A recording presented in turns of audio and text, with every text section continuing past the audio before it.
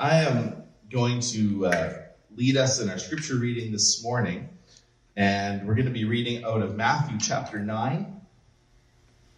Matthew chapter 9, starting in verse 36.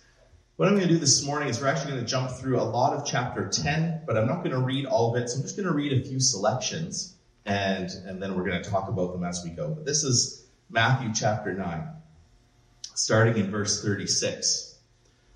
When he saw the crowds, he had compassion for them, because they were harassed and helpless, like sheep without a shepherd. Maybe you feel that way right now. And then he said to his disciples, "The harvest is plentiful, but the laborers are few. Therefore pray earnestly to the Lord of the harvest to send out laborers into his harvest." And this is the beginning of chapter 10. He called to them his 12 disciples and gave them authority over unclean spirits to cast them out and to heal every disease and every affliction. The names of the 12 apostles were these: first Simon, who is called Peter, and Andrew, his brother, James, the son of Zebedee, etc., etc. And it goes on to list the 12, including Judas Iscariot, and we'll get back to him in a minute. Then you get two chunks here. The first is Jesus' instructions to them as they head to Israel. And then the second section is sort of a larger talk about as Christians head out into the world and witness to the whole world. But I want to read, this is chapter 10, starting up now in verse 5.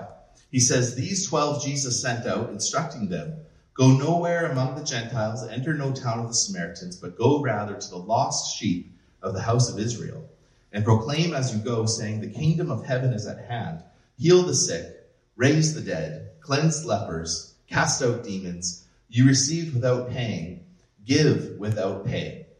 Jumping down to verse 16, he talks about persecution. He says, "I'm sending you out as sheep in the midst of wolves. So be wise as serpents and innocent as doves. Beware of men, for they will deliver you over to courts and flog you in their synagogues. You'll be dragged before governors and kings for my sake, to bear witness before them and the Gentiles.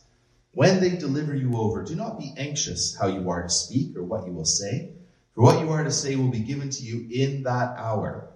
For it is not you who speak, but the Spirit of your Father speaking through you." And then he goes on into verse 26, chapter 10, 26. He says, "Have no fear of them. Nothing is covered that will not be revealed, or hidden that will not be known. What I tell you in the dark, say in the light, and what you hear whispered, proclaim on the housetops. And do not fear those who can kill the body, but cannot kill the soul. Rather fear him who can destroy both soul and body in hell. Are not 2 sparrows sold for a penny? And not one of them will fall to the ground apart from your Father? But even the hairs of your head are all numbered. Fear not, therefore, you are of more value than many sparrows. So everyone who acknowledges me before men, I will also acknowledge before my Father who is in heaven. And whoever denies me before men, I will deny before my Father in heaven." And at the very end of this sort of section, this larger teaching section that Jesus does about witness and being disciples, I want to end on verse 38, 39 of chapter 10. He says, "Whoever does not take his cross and follow me is not worthy of me.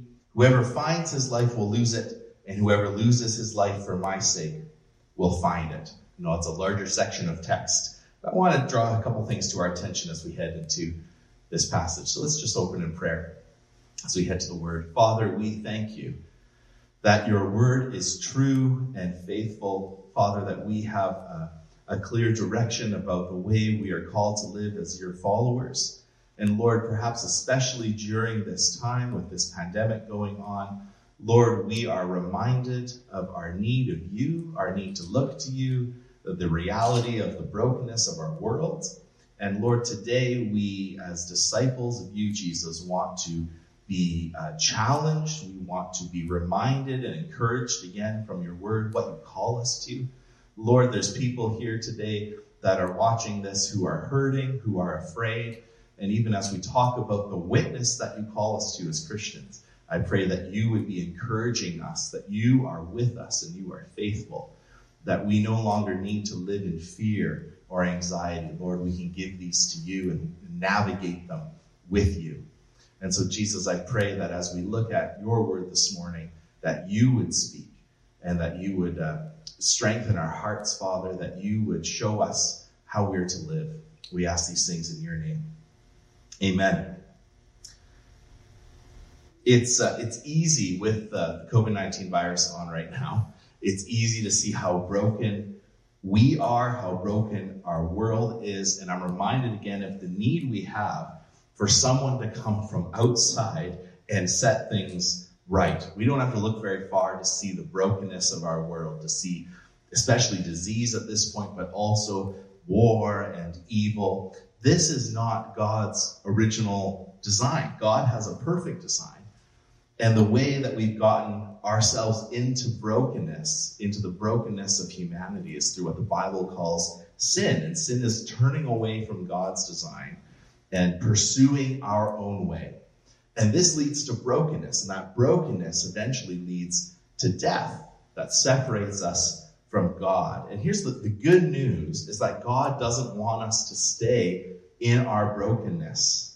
He's made a rescue plan. He's made a way out, and he's done that through Jesus. Jesus actually comes into our brokenness, and he takes the death that we deserve because of our sin and dies on a cross for you and for me. 3 days later, he rose again from the grave to bring us out of brokenness. And we might try all sorts of things to try and get ourselves out of brokenness. Some of us pursue education. Some of us pursue relationships, or we get caught up in our status, or in how we do our work, or some of us go down the road of maybe drugs or alcohol. We try and find something to sort of deal with the brokenness that we all sense in our hearts. But the only way out of this is Jesus. It's as we turn from sin and recognize that Jesus died on the cross for me because he loves me, that we can leave the brokenness behind and grow in a relationship with God and begin to pursue a life with God. And more than that, as we begin to grow in who we are in God, who we are in Jesus, as we leave the brokenness behind and find ourselves in Christ, he then calls us to go and to go out into the world and to share what's happened in our hearts and in our lives with others. And so there's really two types of people in the world. There's those that are still living in brokenness, and there's those that are pursuing a life with Jesus. And perhaps the most important question you can ask with your life is, am I still living in brokenness, or am I seeking to pursue Jesus? It's crucial, friends, especially at a time like this, where we're so aware of the brokenness. We're so aware that we are not self-sufficient, that sort of the carpet can get pulled out from under our legs at any moment. And suddenly our kids are not in school, and suddenly we can't gather in huge groups, right? And the world as we know it kind of pulls up short, and we realize I'm in need of someone to deal with the brokenness, not just in this world, but in my life as well. And I encourage you this morning, if you've never done so, to turn your hearts to Jesus and pursue the life that God has for you. God loves you, and he loves you especially during this time.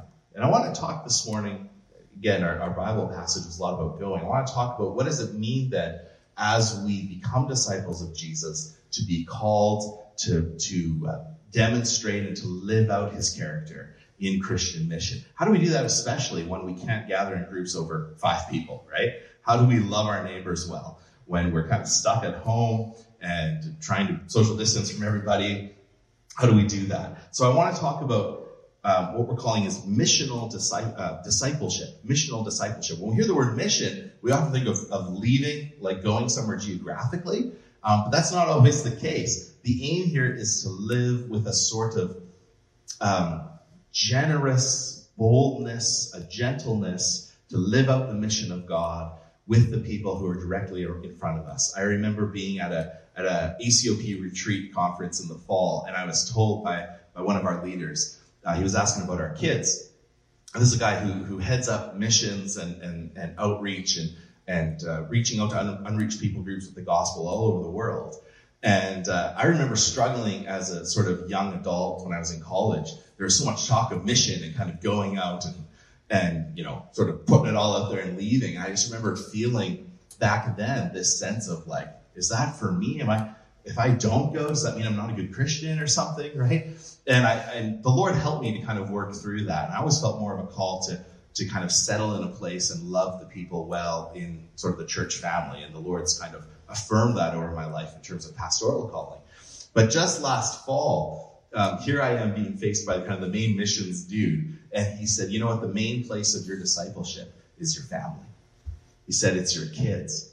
They're the people that you're called to minister to right now in this season of your life. And that was so affirming for what God had done in my life earlier, to recognize I don't need to go somewhere. I don't need to go to Africa to be on mission for God.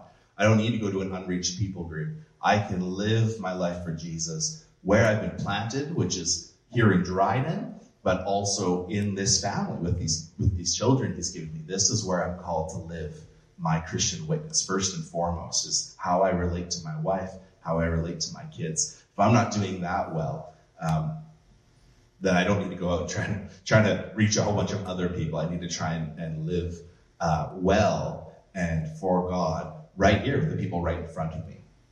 And so when I talk about missional discipleship, this is about how we live our lives, how we're a light for Christ, how we witness to him, even here at home, and perhaps especially while we're kind of more trapped indoors, it seems, during COVID-19. This is a life, we're talking about a missional discipleship, a life that's rooted in Jesus, rooted in prayer and in worship, that then cultivates my heart, shapes my heart, that then can spill out in a way that I love other people. And so we've last few weeks been talking about the Lord's Prayer. And so now we're moving from the Lord's Prayer to the Lord's mission. We've spent time learning who is God, what's his mission in the world, how do I love him, how do I grow in him? And now Jesus is calling us to take that and to live it out in our everyday life. And it starts right here in Matthew chapter 9, 36 to 38, 39. And I want to just, 38. And again, I want to just read this little chunk. The first section we read again. It says, when he, Jesus, saw the crowds, he had compassion for them, because they were harassed and helpless like sheep without a shepherd. Then he said to his disciples, the harvest is plentiful, but the laborers are few. Pray earnestly to the Lord of the harvest to send out laborers into the harvest. So what's the first thing we notice here is that Jesus looks out at the crowds and he has compassion for them. And God's compassion is more than just sort of God feeling sorry for them. It's God being willing to identify with their experience, to enter into our brokenness and actually participate in our humanity. And so filled with compassion for the lost, what does Jesus say? He says, the harvest is plentiful, the workers are few. Ask the Lord of the harvest to send out workers. And here we have, in essence, the vision for the church. The harvest is plentiful. There's people longing to know who God is. And we need a fresh vision to reach out to the lost, even in our community. It's not just Jesus' job or the paid pastor's job or the ministry leader's job, but it's the work of the whole people of God to engage in reaching out and discipling and leading others to Christ. It's Jesus that saves us. We don't save people. We don't save souls. Jesus saves, but we do our lives point people to Christ. And that means learning to put aside my self-interest as I embrace what God calls me to do with my life. And that's really hard because I have a lot of things that I would like to do with my life, right? So this is a matter of saying, Jesus, I want to trust you and follow you and recognize as I lay my life down in serving you, I'm actually gaining the life that I'm trying to seek on my own. It's actually in you that I find the hope and the joy and the meaning that I want in life.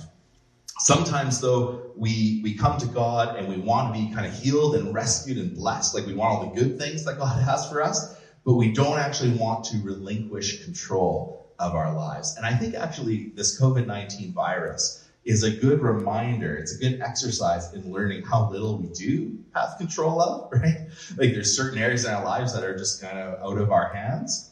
And so we can either respond by becoming really fearful or angry about that, or we can learn to sort of give that up and turn to Jesus. And so the call to mission as Jesus' disciples, it causes us to examine our hearts. What's actually going on there?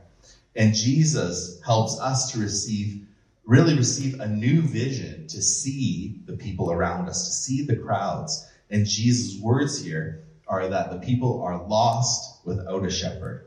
And so he passes the vision on to us. Do we see people as God sees them? Pastor Josh White from Door of Hope Church in Portland, he put it this way. He says, Jesus' vision, what he sees in the people, leads to a compassion. So there's vision that leads to compassion, and then that compassion leads to intercession. So he sees the people, he has compassion on them, then he says, ask the Lord of the harvest. So we see folks, we recognize the brokenness and the needs in our world and in our lives. This should cause us to want to pray and give it to God. But then, so the vision turns to compassion, which then turns to intercession, but then turns to action. We actually do something about it. And we ask God to show us what he's calling us to do about it. And so we can be praying. This is so important for us, even as a church. Jesus, give me your vision. Give me compassion for my neighbors and for my city, and help me to seek your face, and help me to then live out what you call me to do. If we are filled with vision and compassion, but we don't seek the face of Christ, and we just kind of go out and start doing stuff, we're just kind of spiritually busy without being rooted in Jesus. And that's actually probably kind of dangerous. We could also have a vision and compassion for people and be interceding and seeking God, but never actually act on it, which would make us very spiritual seeming, but very turned inward, right? And so the call is not to just be outward focused or just be inward focused, but to be both. So vision to compassion, to intercession, to action. What's interesting is Jesus doesn't spend a lot of time praying. He's already been praying about it. He immediately turns around and commissions the disciples to go be the laborers in the harvest. And he sends them out. He chooses them. Look at chapter 10. He calls to him his 12 disciples. And what does he do? He gave them authority over unclean spirits to cast them out and to heal every disease and every affliction. Then it names the 12. Jesus calls us to himself in the same way. He calls us as we are. I mean, look at these guys. These are regular people, right? God is calling men and women and boys and girls to himself to live out the kingdom of God.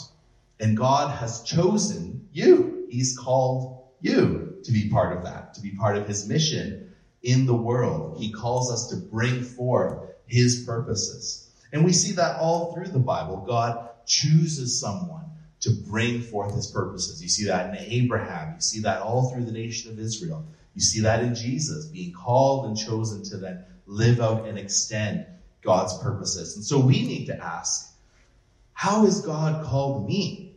How has God chosen me to extend his kingdom and to live out his life where he's planted me here in Dryden, especially during this time? How do I shine the light of Jesus and care well for them, to my neighbors and to my friends and my coworkers during this? And that's maybe going to look different for different ones of us, but it's worth asking. God, how are you calling me to live out a love for my neighbors during this? And not just during this, eventually it will pass, but in all of my life.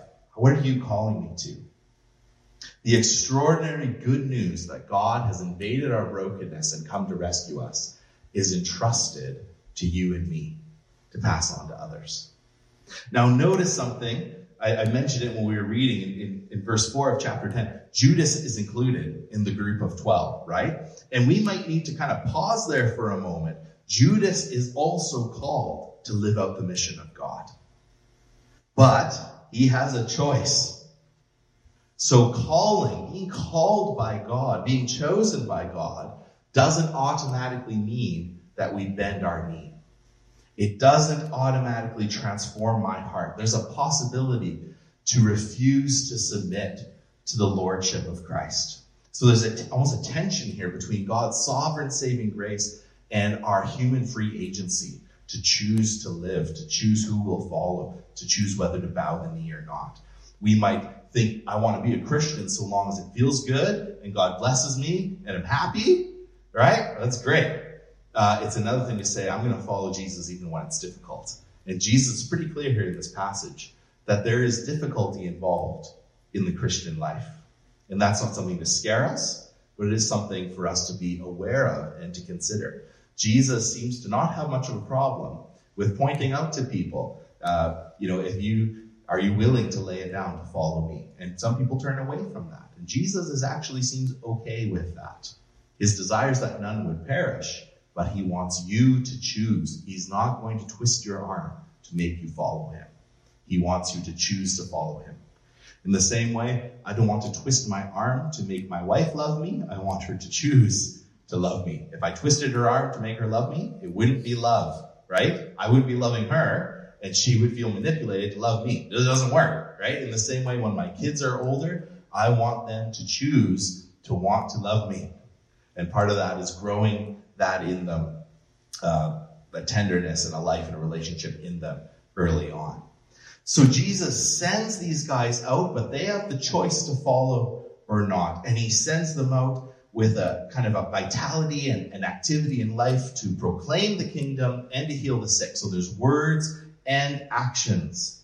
And the first chunk here is, again, more to Israel. But the next chunk, often the church has sort of applied to herself through the centuries. And the theme I want to emphasize, though, is this. Jesus is still sending us. He's still giving authority, and he's still calling us to proclaim and to live out the gospel. And he calls us to communicate who he is, to speak the truth of who he is, and to preach the word and live a life that demonstrates who Jesus is to our neighbors. And then verse 16 and onward tells us what we can expect. He says, be as wise as serpents and innocent as doves. And most people don't really have much of a clue what that means. But I take it to mean something of, don't go sort of willy-nilly into Christian mission. Go thoughtfully and innocently, right? So the opposite would be don't go thoughtless and manipulative, right? Go with a gentleness, a compassion, an intelligence. Let it flow out of the character of Jesus. There's also the mission here is called to be a mission among wolves. Jesus is telling us we will face hatred because of him. Talking about Jesus, talking about the gospel is going to create tension in people's lives. It's going to rub people the wrong way. It's not palatable maybe to modern sensibilities. And yet we need to tell others of the good news. So we should be wise in our approach. We should recognize offense will come, but not because we've been obnoxious or arrogant or abrasive, but because even as we've been a loving witness, people choose not to respond to who Jesus is. We may face difficulty, but Jesus says in this passage here, we won't be alone. The Holy Spirit is with us in the midst of anxiety. And so what's neat is Jesus is really honest about the challenges we face. He promises to go with us and to encourage us and calls us ultimately to himself. And that's sort of the mark here is do we have a wholehearted devotion and allegiance to who Jesus is and trusting in his sovereignty. We've got our bird feeders up outside, and me and Rowan occasionally remember to go out and refill them. The birds are ravenous, so they just eat all of it, and then we're like, oh, we got to go back out. It's kind of troublesome. And then the deer get in it, and it's just a mess. It's like Dryden Wilderness City, right? It's like there's deer right in my backyard all the time. Anyway, I was noticing the other day, especially as the news about COVID-19 is going on, all of this. Here I'm looking out, I see my chickadees and the nuthatches and the sparrows just going to town. And reminded, here this passage brings it up in chapter 10, verse 29, about the sparrows and God's care for the seemingly insignificant things in life. And here I am going, those birds are perfectly happy. They're not worried about COVID-19. They're definitely not social distancing, right? They're all over it. And they're eating like crazy. They're okay. God's looking after them. In the same way, God's looking after me too. And God's looking after my family. And even if we were to get sick, and even if things were to go poorly, I can still trust in his goodness and in his grace. It's okay. He's got me. He's got us. And Jesus goes on here. So there's these moments all through this passage of it could be difficult. You're being sent out among wolves, but God's with you by his Holy Spirit. It might be challenging as you go to share the gospel, as you go to live out your Christian faith in your workplace, and people think you're weird because you're not swearing all the time, or you don't, go along with the jokes that everyone else is going along with, or whatever. You want to like make ethical business decisions because you don't want to cheat about stuff, right? As you do that, there will be resistance, but it also gives you opportunity to invite people into the reason you have hope and the reason that you do things differently. And at the end of this section, in verse 38-39, Jesus uses this startling metaphor for what this kind of missional discipleship is. He talks about taking up a cross, right? Whoever does not take his cross and follow me is not worthy of me. Whoever finds his life will lose it, and whoever loses his life for my sake will find it. So there's this idea here that as we venture out with God in the Christian life, whatever that holds for us, as we respond to his call, we respond to his choosing us and choose to bow the knee, choose to follow him, there will be times where it feels like dying, where it feels like giving up what we could have had, where it feels like dying to ourselves and our own self-interest and our own sort of sinful urges and desires. But in doing so, as we put that stuff aside and we pursue Christ, we actually find true life and true meaning and true family. I wanted to end with this. We've heard it many times, we're in unprecedented times. And I saw someone on Facebook said, it's unprecedented, how many times people are saying unprecedented. But we're still called, folks, to love and to follow Jesus and to pray and to go in mission. And so how do we love our neighbors well during all this? How do we live out the missional call of Christ during COVID-19? I mean, the first thing is just be responsible. Don't forget people's humanity. Listen to what the government recommendations are regarding this stuff to try and slow the spread of the virus and all that kind of thing. But remember to care for people. Recognize these are people. These are people who maybe are especially hurting during this time. There may be people in your family or people you're aware of who are really afraid of what's going on in the world. And you have the opportunity to extend the hope you have in Jesus to them. Jesus tells us here that being a Christian is not always easy, but he encourages us with several things. He says we have nothing to be ashamed of, verses 26 and 27. He says we have nothing to fear because God's on our side, verses 28-31. He says if we die, Jesus is our advocate in heaven.